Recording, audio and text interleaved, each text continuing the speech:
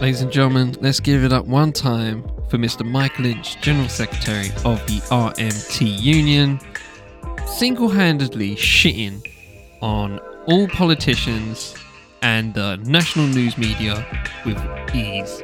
And in the words of Public Enemy's Chuck D, bring the noise.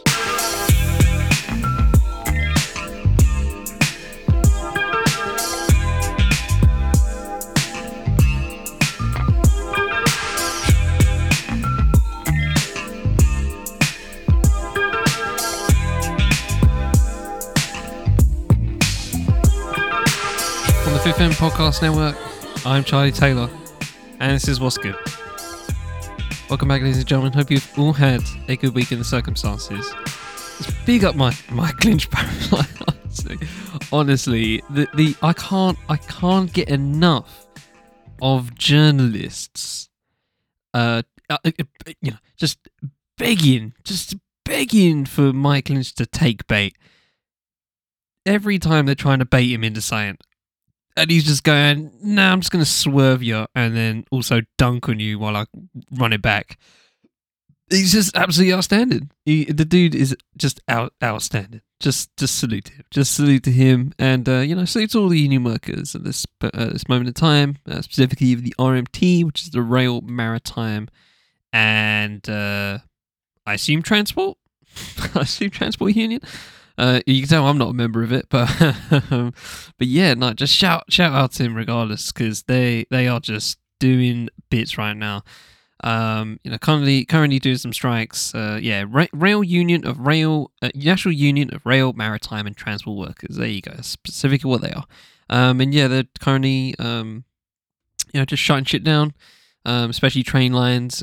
Yesterday as Tuesday, and now drop day Thursday. They're having strikes, and they're basically just shutting down like entire train lines. Honestly, I think it was like the statistic was 1/5 of trains are being run. So yeah, it's crazy. It's crazy. Lucky I don't have to be anywhere because yeah.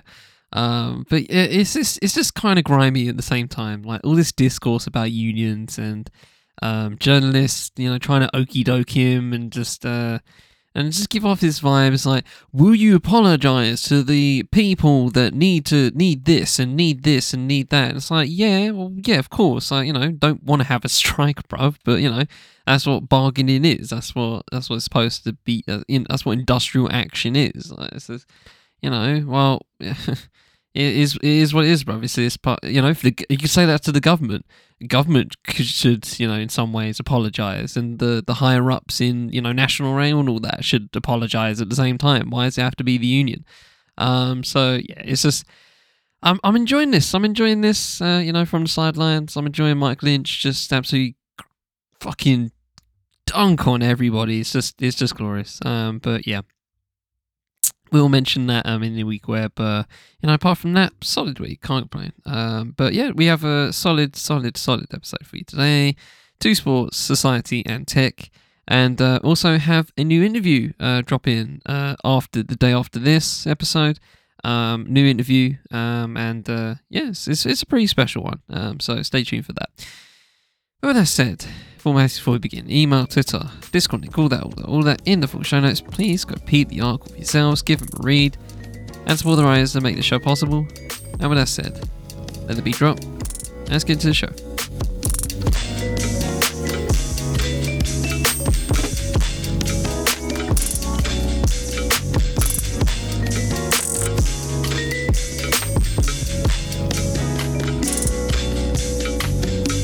In a week where British government approves extradition of WikiLeaks founder Julian Assange to the US, I feel like this has happened before. I could have sworn I said this on Wax before in a week where, but they're gonna, Assange's people are gonna appeal it, so it's gonna go around the merry-go-round once again. But yeah, that's an update for you. Emmanuel Macron loses parliamentary majority as left-leaning coalition gain. So yeah, they're currently in a hung parliament apparently. So yeah, Macron's gonna have to do some begging. Also in leftist politics, Gustavo Petro becomes Colombia's first leftist president. Transgender women are banned from elite swimming competitions, and I hear that football and athletics, unfortunately, are going to be doing the same thing, go down the same route, which is disappointing. And lastly, as I mentioned at the beginning, public sector strikes begin, with more coming. So yeah, it's not just RMT right now. There's going to be some barristers. I think teachers are thinking about it. Royal Mail. So yeah, it's gonna be we're going back to the 70s, ladies and gentlemen. We're going back. We're going all the way back. History is repeating itself, and as I keep saying, as I love to say, if you don't learn history, you are doomed to repeat it. So let's begin with this article. A very damning article and a very depressing article at the same time, and just unfortunate in every sense. Simply put, it is called Child Gymnasts Abused and Denied Water, Food and Toilet Breaks, the Damning Report on British Gymnastics. So yeah, this is by Sean Ingle, Chief Sports Reporter for The Guardian, and yeah, it's just, I don't know, I just saw it, and honestly, I saw this is the 16th of June, this particular article dropped, so it's been a minute. And I feel like I've seen no other news on this. It's really weird. I don't really get it. It's just literally in the bullet points here. Children as young as 7 were physically abused. It's like, well, British gymnastics and UK sport quote put medals above welfare. Like, bro, like fat shaming, food hiding, physical abuse. It's crazy, bro. There's a lot of testimony to this, but I'm just going to read this overall article. And feel free to do more digging on your front. So let's jump in. British gymnastics enabled a culture where young gymnasts were starved, body shamed, and abused in a system that ruthlessly put the pursuit of medals over the protection of children, a devastating report has found. The independent review by Anne White QC, based on more than 400 submissions from those in the sport, unearthed stories of gymnasts young as 7 being sat on by coaches while stretching, and others humiliated in front of their peers and deprived of food and water by coaches. Quote, I heard extreme accounts of gymnasts hiding food, for example, in ceiling tiles or under their bed in their rooms.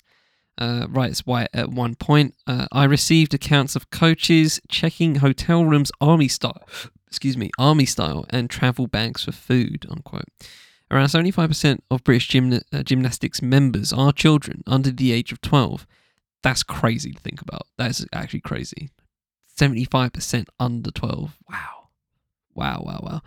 I'm surprised it hasn't been. See, this is the thing, right? I feel like this is kind of just a black spot for gymnastics as a whole. Because I watch gymnastics with my mum because she enjoys watching it, and it's kind of athletically, it's a very interesting just sport in general.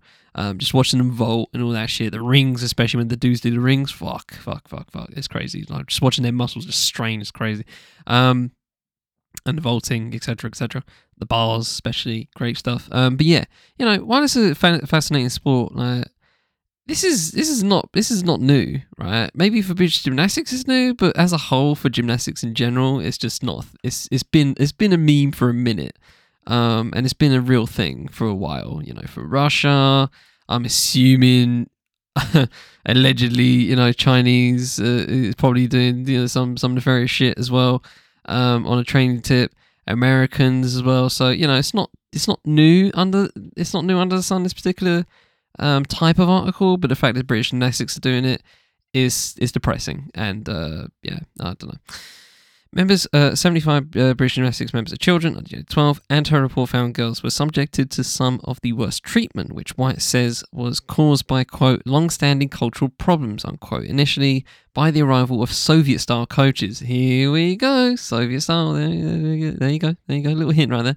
However, her report, which took nearly 2 years to compile and cost £3 million, also makes for deeply uncomfortable reading for UK Sport, the funding body for British Olympic sports, which admitted to Whites that the welfare of athletes was not front seat until 2017. Quote, one wonders how many sporting scandals it would take before the government of the day appreciates its needs to take more action to protect children who participate in sport. It warns White at the start of her 306-page review, which describes a culture that permitted physical and mental abuse. It includes stories of, and these are bullet points, number 1, gymnasts being reduced to tears and injured by coaches sitting on them as they stretched. One said that they did not know how their legs didn't quote-unquote snap when being stretched. Another former elite gymnast described being made to stand on a beam for 2 hours because she was trying to attempt a particular skill. Others were strapped to the bars for extended periods of time, sometimes when in great distress. Oh my gosh. White said, quote, coaches went to damaging lengths to control what gymnasts ate and weighed, to the extent of searching luggage and rooms for food, unquote.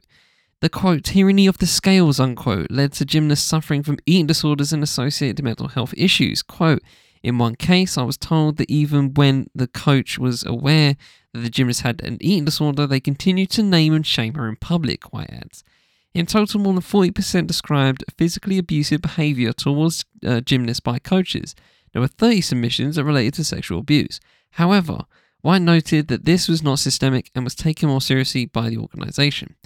Incredibly, White found that British Gymnastics kept no records of complaints from 2008 and 2016, while a quote-unquote culture of fear meant many gymnasts were too scared to come forward.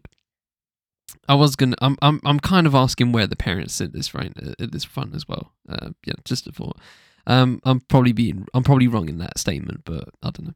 Until 2008, no British gymnast had ever won an Olympic medal, but has since delivered 16 over the past 4 games. Yet White made clear that this had come at a price, as she questioned whether there was a link with the UK so-called Cash for Medals drive.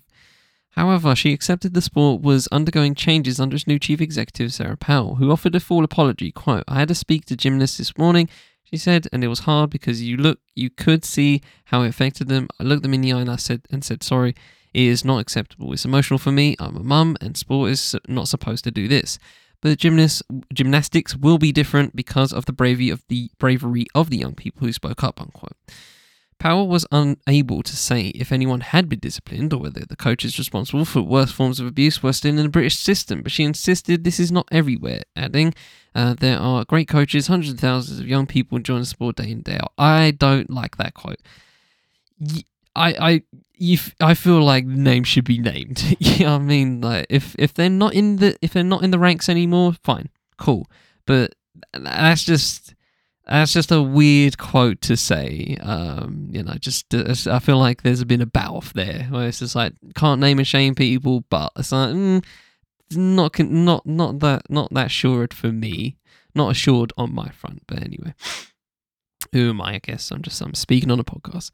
White was critical of UK sport and questioned how its mission process had failed to identify any adverse or worrying cultural issues in gymnastics. Quote, the ungenerous interpretation is that the mission process was window dressing for those sports like gymnastics where medals were realistically anticipated and that the medals mattered more than amber ratings and more than athlete welfare, she added. UK Sports Chief Executive Sally Munday, spelled with a U, disputed that analysis, saying, quote, we reject the notion that there has ever existed cash for medals.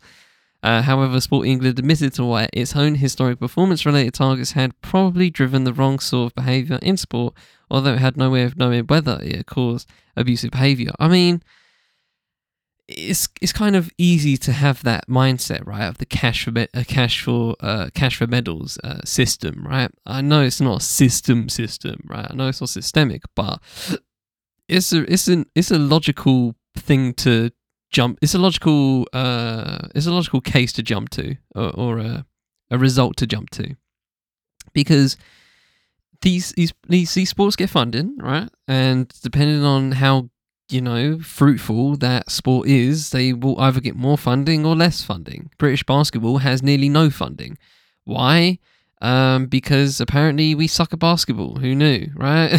But how about if you put some funding in it and have some actual structure and an institutional, hierarchy on that front, from schools to the professional leagues, because we do have a professional league, and we do have a British basketball body. These need to connect, but obviously they're not convinced, I guess, that there's a good plan for it or whatever. Recently, BMX racing has become a nice little darling and a new one recently.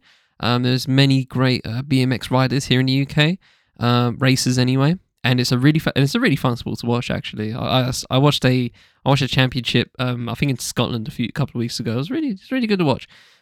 Just great carnage, good action. It's really good sport. I recommend it. But yeah, that recently got medals in Tokyo, and therefore they get funding. Athletics is obviously a very popular sport in these kind of ranks. They get funding.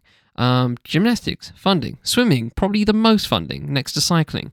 I'm taking a guess, but I'm pretty confident in that fact. So yeah, it is what it is. It's you get cash if you do well or you have a good plan going.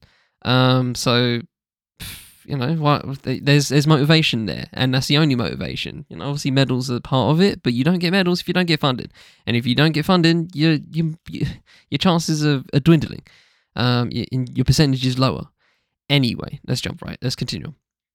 Meanwhile, the former British Gymnastics CEO Jane Allen, who had initially blamed the press for negative reports, was more contrite after the White Review was published. Quote, "I'm deeply sorry I didn't do more for everyone, especially the athletes, to feel supported, able to speak up and be heard," she said. "There's nothing more vital. This was under my leadership and it should have been different." Well, it's, I don't know why you're acting bullish at first, and now you're going, "Oh, sorry." So it's a bit weird on that front. That's the attitude. That attitude makes my eyebrows raise. Like it's not popping a shot at you. It's just being factual. And now you got caught. You self-reported. Just saying, "Oh, what? No, it's not nothing like this." Da, da, da, da. And now you're apologising. It's a bit weird. On that front. Anyway. The campaign group Gymnasts for Change said White's report hadn't gone far enough. There you go. On one side, it's not gone far enough, apparently. Quote, "It should not have been left to the campaign work of athletes and parents to expose a culture of catastrophic safeguarded failings." Facts, it said. Ultimately, medals were prioritised over athlete welfare. After 2 years of waiting, this is too little too late to change a culture of mistreatment. Until these recommendations are fully enacted, we strongly advise parents to consider whether they should place their children in British gymnastics clubs, unquote. Michelle North, head of the NSPCC's Child Protection and Sport Unit, was also critical of the sport, adding, quote, "What had been revealed today is extremely disturbing and completely unacceptable," unquote. White makes 17 recommendations for the sport and identifies 4 key areas to, quote, "shift the focus of the sport to gymnast welfare and well-being," unquote. They are care of children and welfare, complaints handling, standards and education, and governance and oversight. So that's the entire article. And yeah, again, I just feel like this hasn't been talked about enough. I don't know why. I know gymnastics is not the most popular sport here in this country, but it's we're good at it. We're at least top 5, I think. Being completely objective. So I don't see why this has been the only kind of coverage I've seen. And this is kind of just the news breaking, if anything. I'm surprised I haven't seen more publications looking into this. But then again, the report itself is out, so what else is there to report, so to speak? But yeah, regardless of that, this is just it's just grim. It's just grim, and it really upholds, a very damaging cloud that gymnastics as a sport generally has. And especially towards young women. I don't know about men, by the way. It didn't say anything about men. So I don't know what the male gymnastics, world is about. But yeah, especially for women, I mean, yes, it's been long documented. The gymnastics world is not that great for women. But some women go for it. Yeah, man, it's. If they're good at it, they're good at it. But damn, man, something's got to give on that front.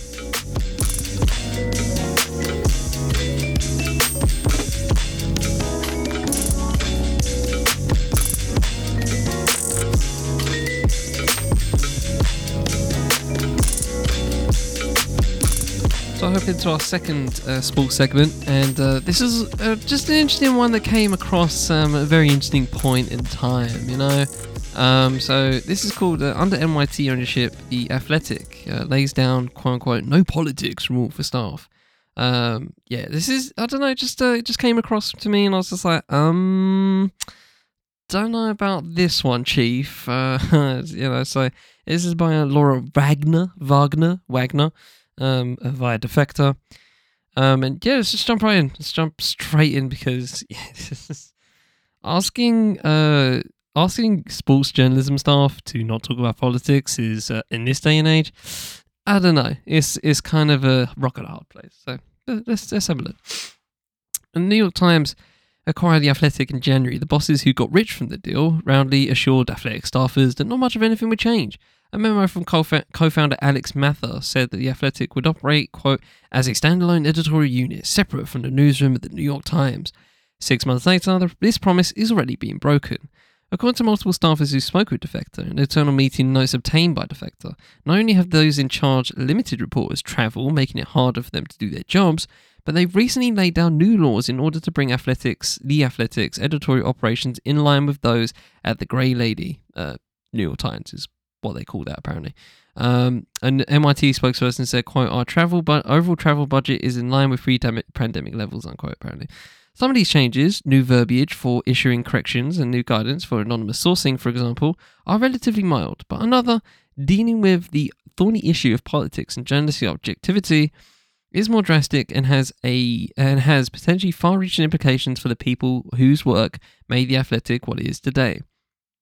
Many Athletic staffers, especially those hired before The Athletic co-founders became desperate to find a buyer and cash out investors, joined the relatively young startup partly because they were sold on the company's ideas about reporters' autonomy.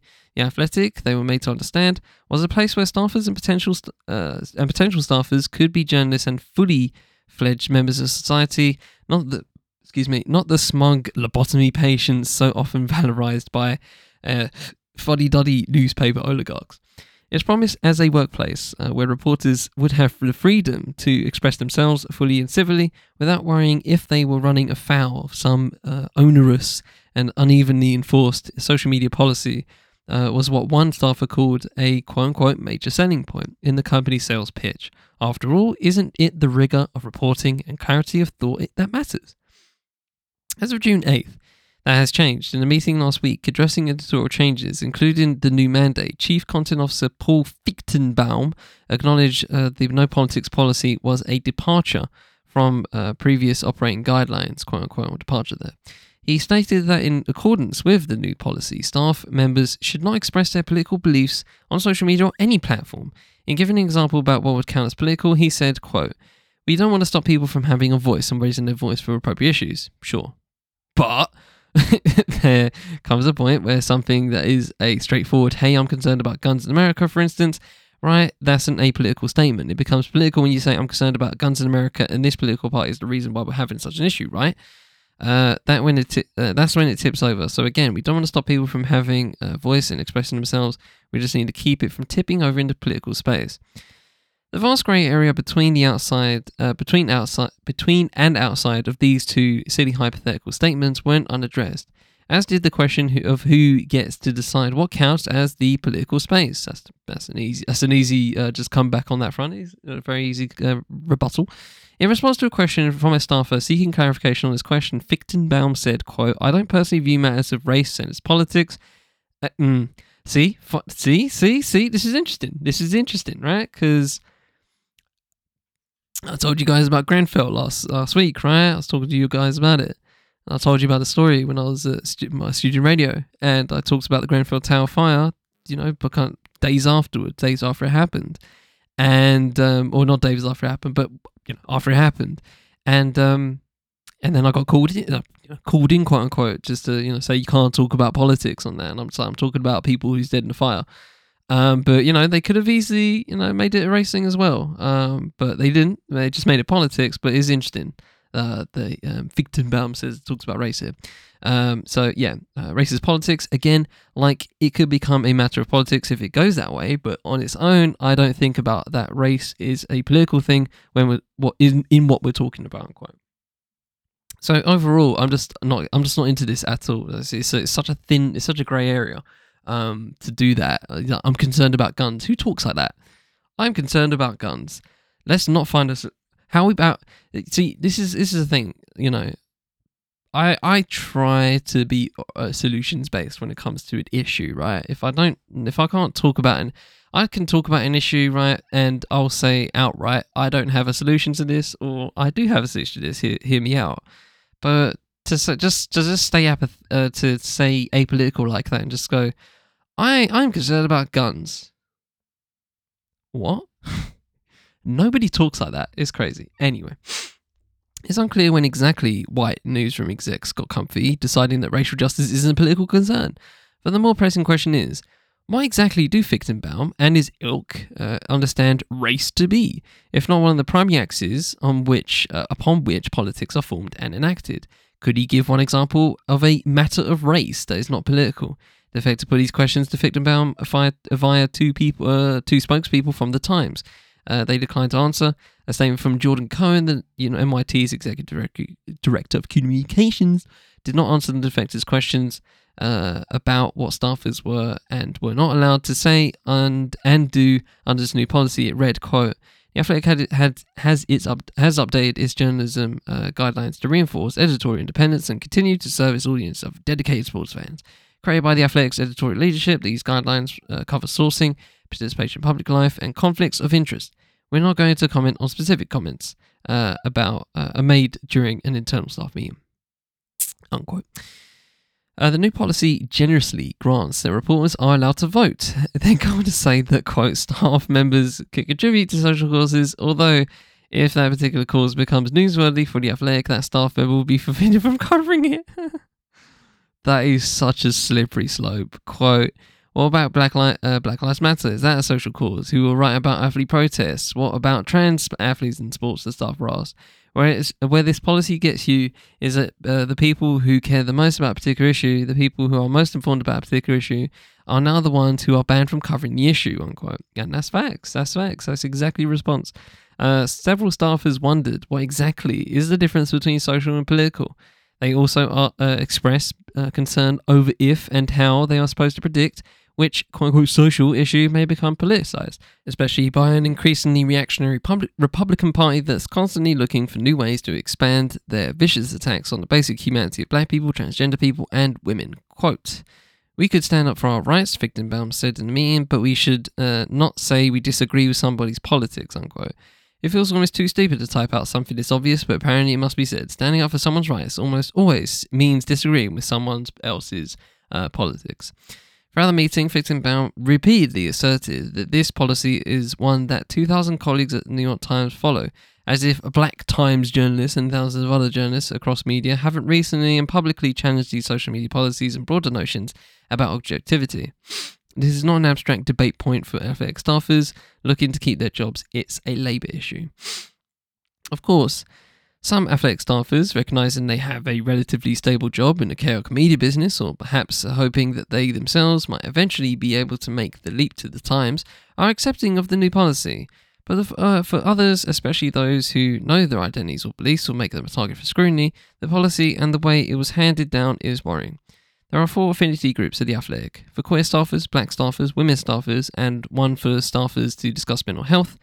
Up until the New York Times takeover, as several staffers have taken to calling the acquisition, these affinity groups had the ear of the company leadership, meeting once every 3 months to discuss with co-founders and other managers and questions and concerns that arose in their newsroom. This dialogue, a staffer explained to Defector, allowed workers to hear perspective from leadership and share their own thoughts and insights, especially about topics that tend to get lost in broader sports media ecosystem. It wasn't a formal line of communication a union would have with government, for example, but it was something. As of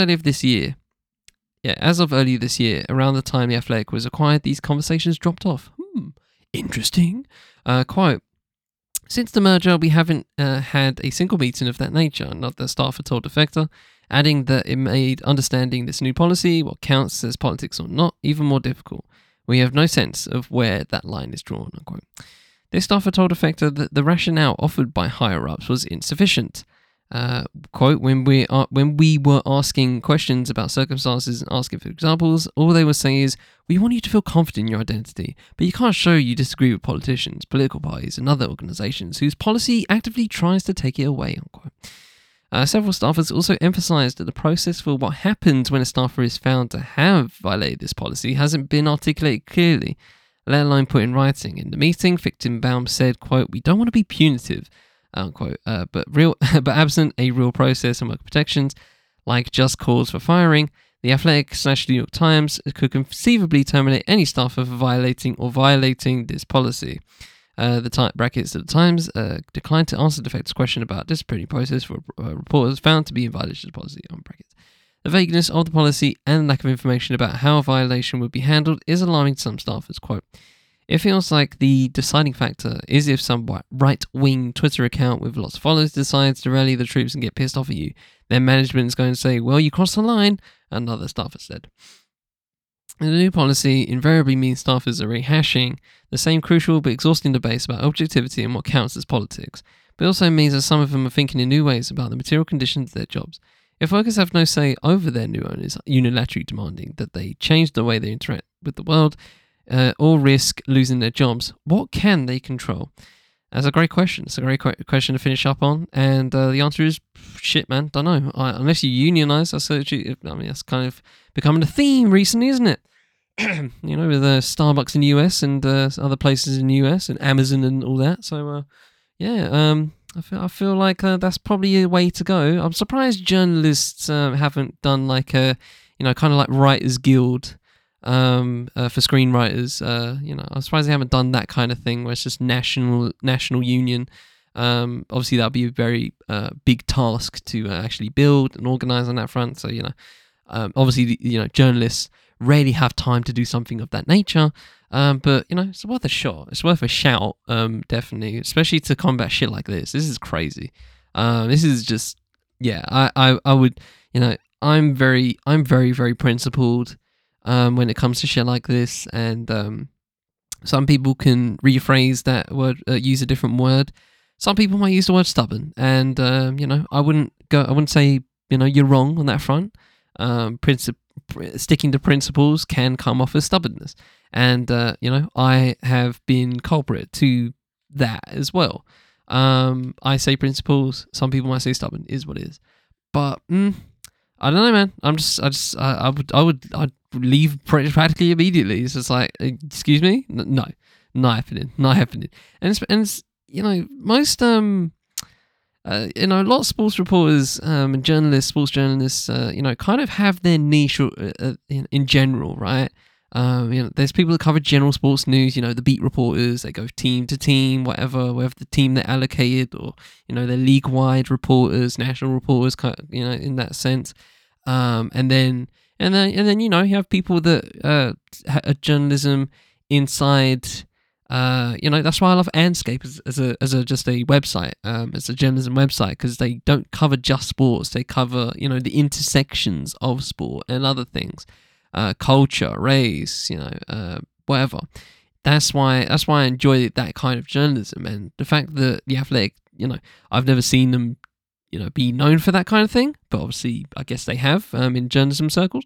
But now that they can't do that, those particular journalists, like I said in the article, are kind of fucked, and I don't know what decision they'd make there. You know what I mean? Just if you can dip and go somewhere else, then good for you. But obviously, the journalism world is very cutthroat. So yeah, man. All I can say is salute and good luck to whatever decision you guys make on that front.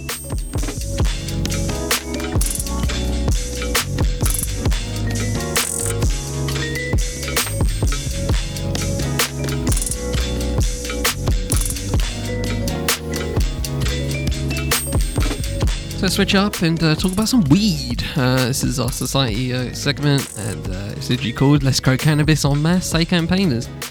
This is by Sophie K. Rosa, who is a freelance journalist, and is via Novara Media, and I'm here for it. Grow your weed, guys. Grow your weed, bun your weed. I'm genuinely surprised weed hasn't been legalized yet, but then again, we have a lot of problems going on right now, so it's kind of low on the list. So let's jump right in.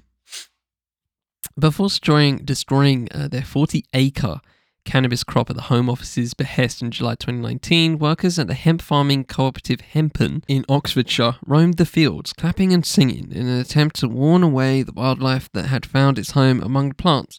Having to quote-unquote destroy our healthy crop was devastating, recalls Patrick Gillett, co-founding farmer of Hempen, and yet the palpable injustice of it felt like a turning point on the path to reform.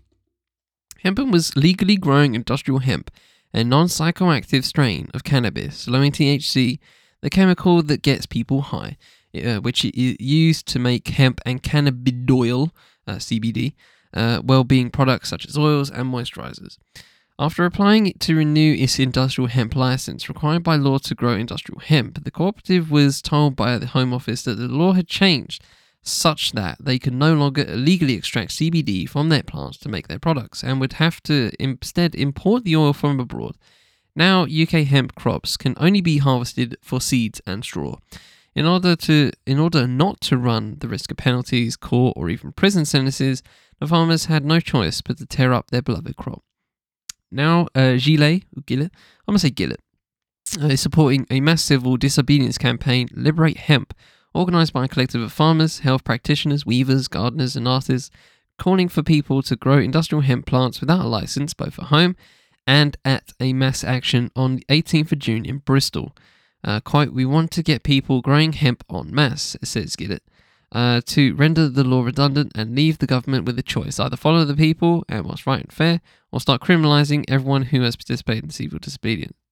To date, Gillett isn't aware of anyone who has been prosecuted for growing hemp. Campaigners want hemp to be fully legalised, and like other farm crops, because of the plant's many uses and benefits. Indeed, Gillett describes it as, quote, "an ecological and health wonder crop." Hemp is commonly used to make health and wellness products such as oils and skincare and supplements used to manage epilepsy and mental health issues, amongst other things. It's also harvested to make building materials such as sustainable insulation and concrete alternatives. Hemp cultivation itself has environmental benefits too, sequestering carbon faster than forests and improving soil quality as it grows. The crop also presents economic opportunities. The UK has the biggest CBD market in Europe, valued at £690 million. Yet due to the strict regulatory framework around hemp, most products are imported. The market therefore holds untapped potential for UK farmers, many of whom would benefit from diversification to help them stay afloat in an increasingly hostile economic climate. Growing industrial hemp is, legally speaking, no different from growing psychoactive cannabis plants. Both are controlled substances under the 1971 Misuse of Drugs Act and subject to a strict licensing regime regulated by the Drugs and Firearms Unit at the Home Office.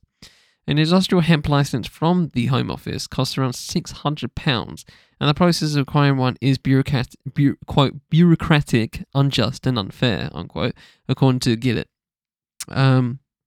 Farmers applying to grow hemp, he says, are often refused a license for opaque and trivial reasons, such as the field in question being close to a footpath or road. All this is despite the UN Convention on Narcotics removing CBD from its controlled drug schedules, following recommendations from the WHO, World Health Organization, which found no public health risks for the substance. Considering industrial hemp has no psychoactive properties, it would appear nonsensical that it falls under the Misuse of Drugs Act. Its criminalisation in this way, argues Gillett, is without, quote, ethical or social justification, unquote. Gillett believes these tight regulations stem from the interests of those with monopolies over the rapidly growing legal cannabis market. For example, British Sugar runs the UK's largest non-psychoactive cannabis farm, and the company's managing director, Paul Kenwood, is married to Conservative MP Victoria Atkins. What a fucking surprise. The cons are knee-deep in bullshit again. Who fucking called it? Who was responsible for government drug policy from 2017 to 2019? How is this legal? How is that legal? Oh, fucking hell. Since 2016, British Sugar has sold its cannabis to GW Pharmaceuticals, the only UK company licensed to manufacture medicinal cannabis, which was bought by Jazz Pharmaceuticals in May 2021 for £7.2 billion. If more people and more farms were licensed to grow hemp, says Gillett, it would pose, quote, a major threat to the pharmaceutical industry, unquote. I'm here for it. The origins of drug laws impacting industrial hemp, however, are less about corporate interests and more about racism. Oh boy. Whilst in the 16th century, there was a law stating that landowners in England had to set aside a quarter of their acreage, that's the word, for hemp cultivation. And in the 19th century, Queen Victoria may have been prescribed cannabis for menstrual cramps. By the 1930s, cannabis was illegal. British prohibition followed the moral panic over reefer madness in the US at the time, when criminalization was championed by a campaign that linked marijuana to black men who were vilified as, amongst other things, a threat to white women. I'm coming for your white women, guys. I'm coming for your white women. Trust me, I'm not.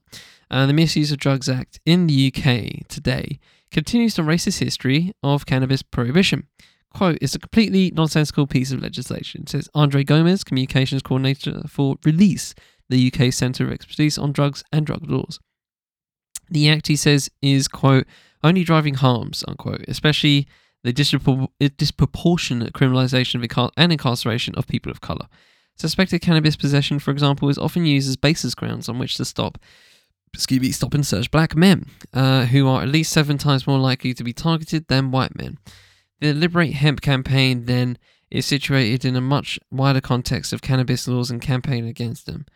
Whilst the government is cracking down on drugs and tightening restrictions on cannabis overall, with cannabis legalization and pushing on in other countries, and legal medicinal use rising, many campaigners believe it's only a matter of time before we see legalization in the UK. But legalization isn't the end goal. Gomez points out that since medical cannabis was legalized in 2018, and indeed before that, medical development and access to cannabis has been dictated by big business, meaning it's also exclusively available via private healthcare. Hemp campaigning, he argues, like drug law campaigning, must be attentive to the inevitable attempts of the state and big business to control and monopolize profits if hemp is fully legalized. So, quote, the people who have historically and criminally been damaged by the prohibition don't get forgotten, unquote, as has happened in Canada with the drugs legalization for recreational use. Indeed, the legal cannabis industry in the UK is already dominated by white men. Oh, wow, who saw that coming? Liam O'Dowd is the editor of Leafy, a cannabis-focused magazine, and he says that industry events are dominated by white men in button-down collared shirts talking about profits and lobbying. Fuck, that sounds just dead. That just sounds that is like completely opposite vibe. Wow. Like, hey guys, do you wanna hit up this industry event? So there's gonna be a bunch of white men in button collared shirts talking about lobbying. Yeah, I'm here for that. Let me get into that. To combat this, he argues campaigning on cannabis laws, whether for industrial, well-being, medicinal, or recreational use, must recognise the racism written into laws and the ways they are enforced. What's more, hemp campaigners need to acknowledge that growing hemp illegally is an act of resistance, carries greater risks for people of colour compared to white people. Gillett says the Liberate Hemp campaign recognises this and will consider, quote, a prosecution of a prosecution to all, and plans to highlight the inherent racism in cannabis laws more as the campaign gathers momentum. Beyond popularising the myriad health and environmental benefits of hemp, then campaigners have the potential to lay the groundwork for a future cannabis industry grounded in social and racial equity. Quote, I think the hemp industry can do so much from its position of legitimacy to support wider campaigning on cannabis laws, says Gomez, including calling for the overhaul of the Misuse of Drugs Act and the expungement of cannabis-related criminal records if the substance is legalised. In terms of hemp specifically, campaigners could also fight to make sure that the crop's full legalisation doesn't exclude, racialised people and those criminalised by cannabis laws. In the near future, different aspects of the cannabis industry are bound to gain legitimacy and legalisation at different weight. Whoa, I nearly did a Jonathan Ross there. Different rates for O'Dowd. What's crucial is that activists from different backgrounds recognise the ways in which they're all part of the same struggle. But, some of them not going to see that way because, I could have sworn that that Jacob Rees-Mogg of all people has a hand in in the cannabis market. I could have sworn he had something in that. So if it's people like him, then fuck it. Like you're gonna have to draw a line between them, alright? You're gonna have to, because if it's people like that, you're not gonna get many places. You're just not.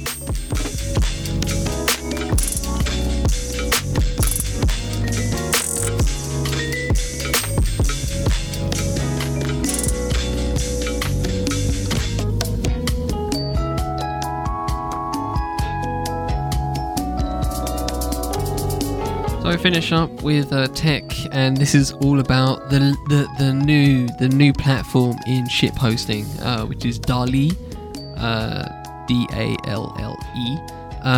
with a dash in between L and E. Fucking hell, don't know why I did it like that, but anyway, you know what I mean. You've seen it. You've seen the weird creations that people have done. Just constant ship hosting. That's basically what it's been used for. So yeah, this is an article about it. This is by Casey Newton via The Verge. And yes, I just find DALL-E interesting as a AI, and and what it can do, because it can do some really good shit. Even here, they've given a prompt to it for the article, and it says teddy bears on the moon, digital art, and it just looks nice. It's teddy bears on the moon. It's cute. So yeah, this is called How DALL-E Could Power a Creative Revolution. Says John Bryan. Every few years, technology comes along that splits the world neatly into before and after. I remember the first time I saw a YouTube video embedded on a web page, the first time I synced Evernote files between devices, the first time I scanned tweets from people nearby to see what they were saying about a concert I was attending. I remember the first time I Shazammed a song, summoned an Uber, and streamed myself live using Meerkat. I don't remember things like this. I really don't. I don't remember the first song I Shazammed. Respect for doing it. That's a random thing to know, but I just, and I guess it's a cool thing to know, but yeah, I just never bothered. What makes these moments stand out, I think, is the sense that some unpredictable set of new possibilities had been unlocked. What would the web become when you could easily add video clips to it? When you could summon any file to your phone from the cloud? When you could broadcast yourself to the world? It's been a few years since I saw the sort of nascent, that's how you say it, right? Nascent? I think it's nascent. Technology that made me call my friends and say, "You've got to see this." But this week I did, because I have a new one to add to the list. It's an image generation tool called DALL-E. And while I have very little idea of how it will eventually be used, it's one of the most compelling new products I've seen since I started writing this newsletter. It's the newsletter, apparently. Technically, the technology in question is DALL-E 2. It was created by OpenAI, a 7-year-old San Francisco company whose mission is to create a safe and useful artificial general intelligence. OpenAI is already known for it in its field for creating GPT-3. See, we've talked about this before. We talked about that on a long read, actually. So if you want to go peep that, Coffee dropped a couple of weeks ago about poetry. But yeah, that was talking about the AI GPT-3. So it's interesting how it comes back around.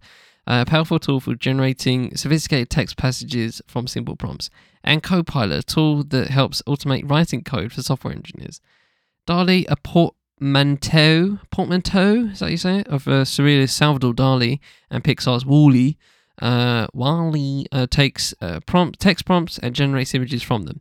In January 2021, the company introduced the first version of the tool, which was limited to 256 by 256 pixel squares. But the second version, which entered a private research beta in April, feels like a radical leap forward. The images are now 1024 by 1024 pixels and can incorporate new techniques such as painting, replacing one or more elements of an image with another. So imagine taking a photo of an orange in a bowl and replacing it with an apple.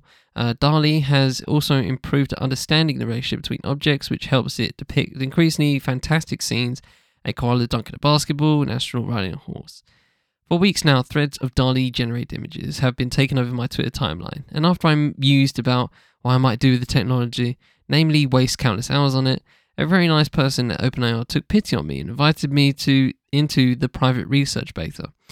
The number of people who have access now is now in the low thousands. A spokeswoman told me today the company is hoping to add 1,000 people a week.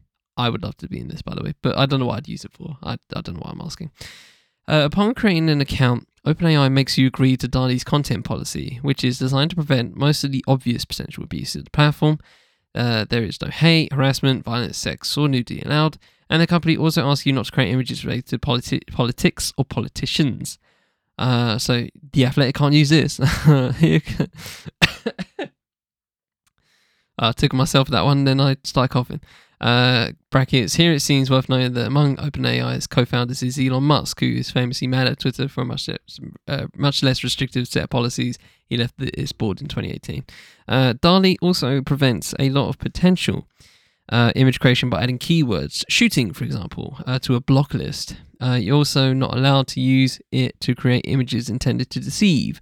No deepfakes allowed. And while there's no prohibition against trying to make images based on public figures, you can't upload photos of people without their permission. And the technology seems to slightly blur most faces to make it clear that the images have been manipulated. Once you've agreed to that, you're presented with DALL-E's delightfully simple interface, a text box inviting you to create whatever you can think of, content policy permitting. Imagine using a Google search bar like it was Photoshop. That's DALL-E. Borrowing some inspiration from the search engine, DALL-E includes a Surprise Me button that pre-populates the text with a suggested query based on its past successes. I've often used this to get ideas for trying artistic styles I might never have considered otherwise, a macro 35mm photograph, for example, or pixel art.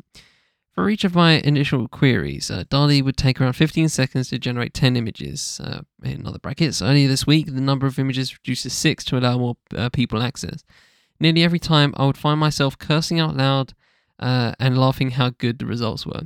For example, so there's examples here, such as a Shiba Inu dog dressed as a firefighter and actually looks really good. A bulldog dressed as a wizard, digital art. Frog wearing a hat, digital art. What's this one? The metaverse at night, digital art. Wow, that's okay. You might have to repeat these for yourself. These are actually especially this one, metaverse at night. It's actually kind of interesting. I want to attempt to explain here how DALL-E is making these images. In part because I'm still working to understand it myself. While the core technologies involved, diffusion, is explained helpfully in this blog last year from Google AI if you want to peep. But I have been repeatedly struck by how creative this image generation technology can seem. Take, for example, two results shared in my Discord by another reader with DALL-E access. And basically, the thing is a bear economist in front of a stock chart crashing. Oh gosh, and they're showing the differences between the ones they got. Bull economist in front of a graph of a surging stock market with upline synthwave digital art, and that's a bull with a synthwave. It's striking to the degree to which DALL-E captures emotion here, the fright and exasperation of the bear and the aggression of the bull. It seems wrong to describe any of this as quote-unquote creative. What we're looking at here are nothing more than probabilistic guesses, and yet they have on me the same effect that looking at something truly creative would. Another compelling aspect of DALL-E is the way it will attempt to solve a single problem in a variety of ways. For example, when I asked it to show me a delicious cinnamon bun with googly eyes, it had to figure out how to depict the eyes. Sometimes DALL-E added a pair of plastic-looking eyes to a roll, as I would have done. Other times it created eyes out of the negative space and the frosting, and in one case it made the eyes out of the miniature. It made the eyes out of miniature cinnamon rolls. That was one of the times I cursed out loud and started laughing. DALL-E is the most advanced image generation tool I've seen to date, but it's far from the only one. I've also experimented lightly with a similar tool named Midjourney, which is also in beta. Google has announced another named Imagen, spelled with like the image, Imagen, but has yet to let outsiders try it. A third tool, DALL-E Mini, has generated a series of viral images over the past few days. So that's the shit poster one, where you see on Twitter and stuff like that. Viral images over the past few days is no relation to OpenAI or DALL-E though. Oh, I didn't know that. I didn't know there was no relation. Okay. And imagine the developer will get hit with a cease and desist there, surely. That'll be an unfortunate day. I thought that was the place for shit post. I thought they did a mini version or something like that. I don't know, but yeah, they're definitely going to get clapped. OpenAI told me that it hasn't yet made any decisions about whether and how DALL-E might someday become available more generally. The point of the current research beta is to show people use this technology, adapting both the tool and content policies as necessary. And already, the number of use cases artists have discovered for DALL-E is surprising. One artist is using DALL-E to create augmented reality filters for social apps. A chef in Miami is using it to get new ideas for how to plate his dishes. Ben Thompson wrote a prescient piece, I love that word, prescient, about how DALL-E could be used to create extremely cheap environments and objects in the metaverse. It's natural and appropriate to worry about what this sort of automation might do to professional illustrators. It may well be that many jobs are lost, and yet I can't help but think tools like DALL-E could be useful in their workflows. What if they asked DALL-E to sketch out a few concepts for them? They got started, for example. I'm assuming they say to get started, but anyway. The tool lets you create variations of any image. I used it to make alternate platformer logos. I'll stick with the logo I've got, but if I were an illustrator, I might appreciate the alternate suggestions, if only for the inspiration. It's also worth considering what creative potential these tools might open up for people who would never think or could afford to hire an illustrator. As a kid, I wrote my own comic books, but my illustration skills never progressed very far. What if I could have instructed DALL-E to draw all my superheroes for me instead? On one hand, this doesn't seem like the sort of tool that most people would use every day. And yet I imagine that in the coming months and years, we'll find ever more creative applications of tech like this. In e-commerce, in social apps, in the home at work. For artists, it looks like it could be one of the most powerful tools for remixing culture that we've ever seen. Assuming the copyright issues get sorted out, I suspect we'll see some harmful applications of this tool as well. While I trust OpenAI to enforce strong policies against misuse of DALL-E, surely similar tools will emerge and take more of an anything-goes approach to content moderation. People are already creating malicious, often pornographic deepfakes to harass their exes using the crude tools available today. That technology is only going to get better. It's often the case that when a new technology emerges, we focus on its happier, more whimsical uses, only to ignore how it might be misused in the future. As thrilled as I have been to use DALL-E, I'm also quite anxious about what similar tools could do in the hands of less scrupulous companies. It's also worth thinking about what even positive uses of this technology could do at scale. Most images we encounter online are created by AI. What does that do to our sense of reality? How will we know what anything we are seeing is real? For now, DALL-E feels like a breakthrough in the history of consumer tech. The question is whether in a few years we'll think of it as the start of creative revolution or something more worrisome. The future is already here, and it's adding 1,000 users a week. The time to discuss its implications is now, before the rest of the world gets its hands on it. And yeah, I feel like she's probably just right on a lot of those fronts. There will be some company that will just open the floodgates and maybe some freaky. The blurring of the faces that I've seen, especially on like the DALL-E Mini, which I've just obviously found out is not related to DALL-E or OpenAI at all. That blurred our faces. So I feel like that's probably a good thing. There is actually a great video via Studio, which is the secondary channel to MQBHD. So shout out to Marques Brownlee and his crew.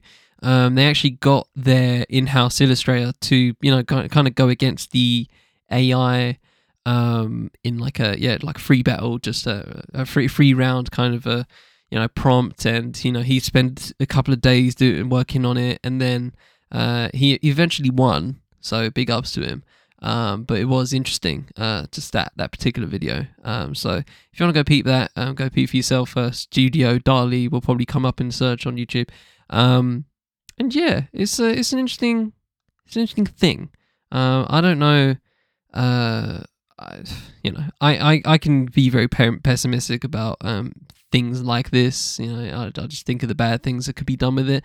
But the fact that OpenAI have kind of already done some restrictive measures on it is, I think, good. And yeah, I'm excited to see what it can do. I don't think it will kill the illustration business. I don't think it will automate that. But I do think it'll be a very interesting tool to use. And with that said, ladies and gentlemen, from the Fifth Inn Podcast Network, I am Charlie Toad, and it's been What's Good. Intro music has been Too Much by Vanilla. You can find his link in the full show notes. Thanks to Job Records for ability to track, and also find their link in the full show notes. And thanks to friend of 5e Nappy High for the ability to use Charismatic for the interlude. You can also find his link in the full show notes. There's probably a way I can shorten all that, right? Yeah, I've gotten a bit into I've gone into a routine saying that now, and I feel like I can shorten it, but I've just never actually thought of it until now. But anyway, and yeah, so finish up there. I hope you all have a good week. I shall always try and do the same. And until next time, take it easy, ladies and gentlemen.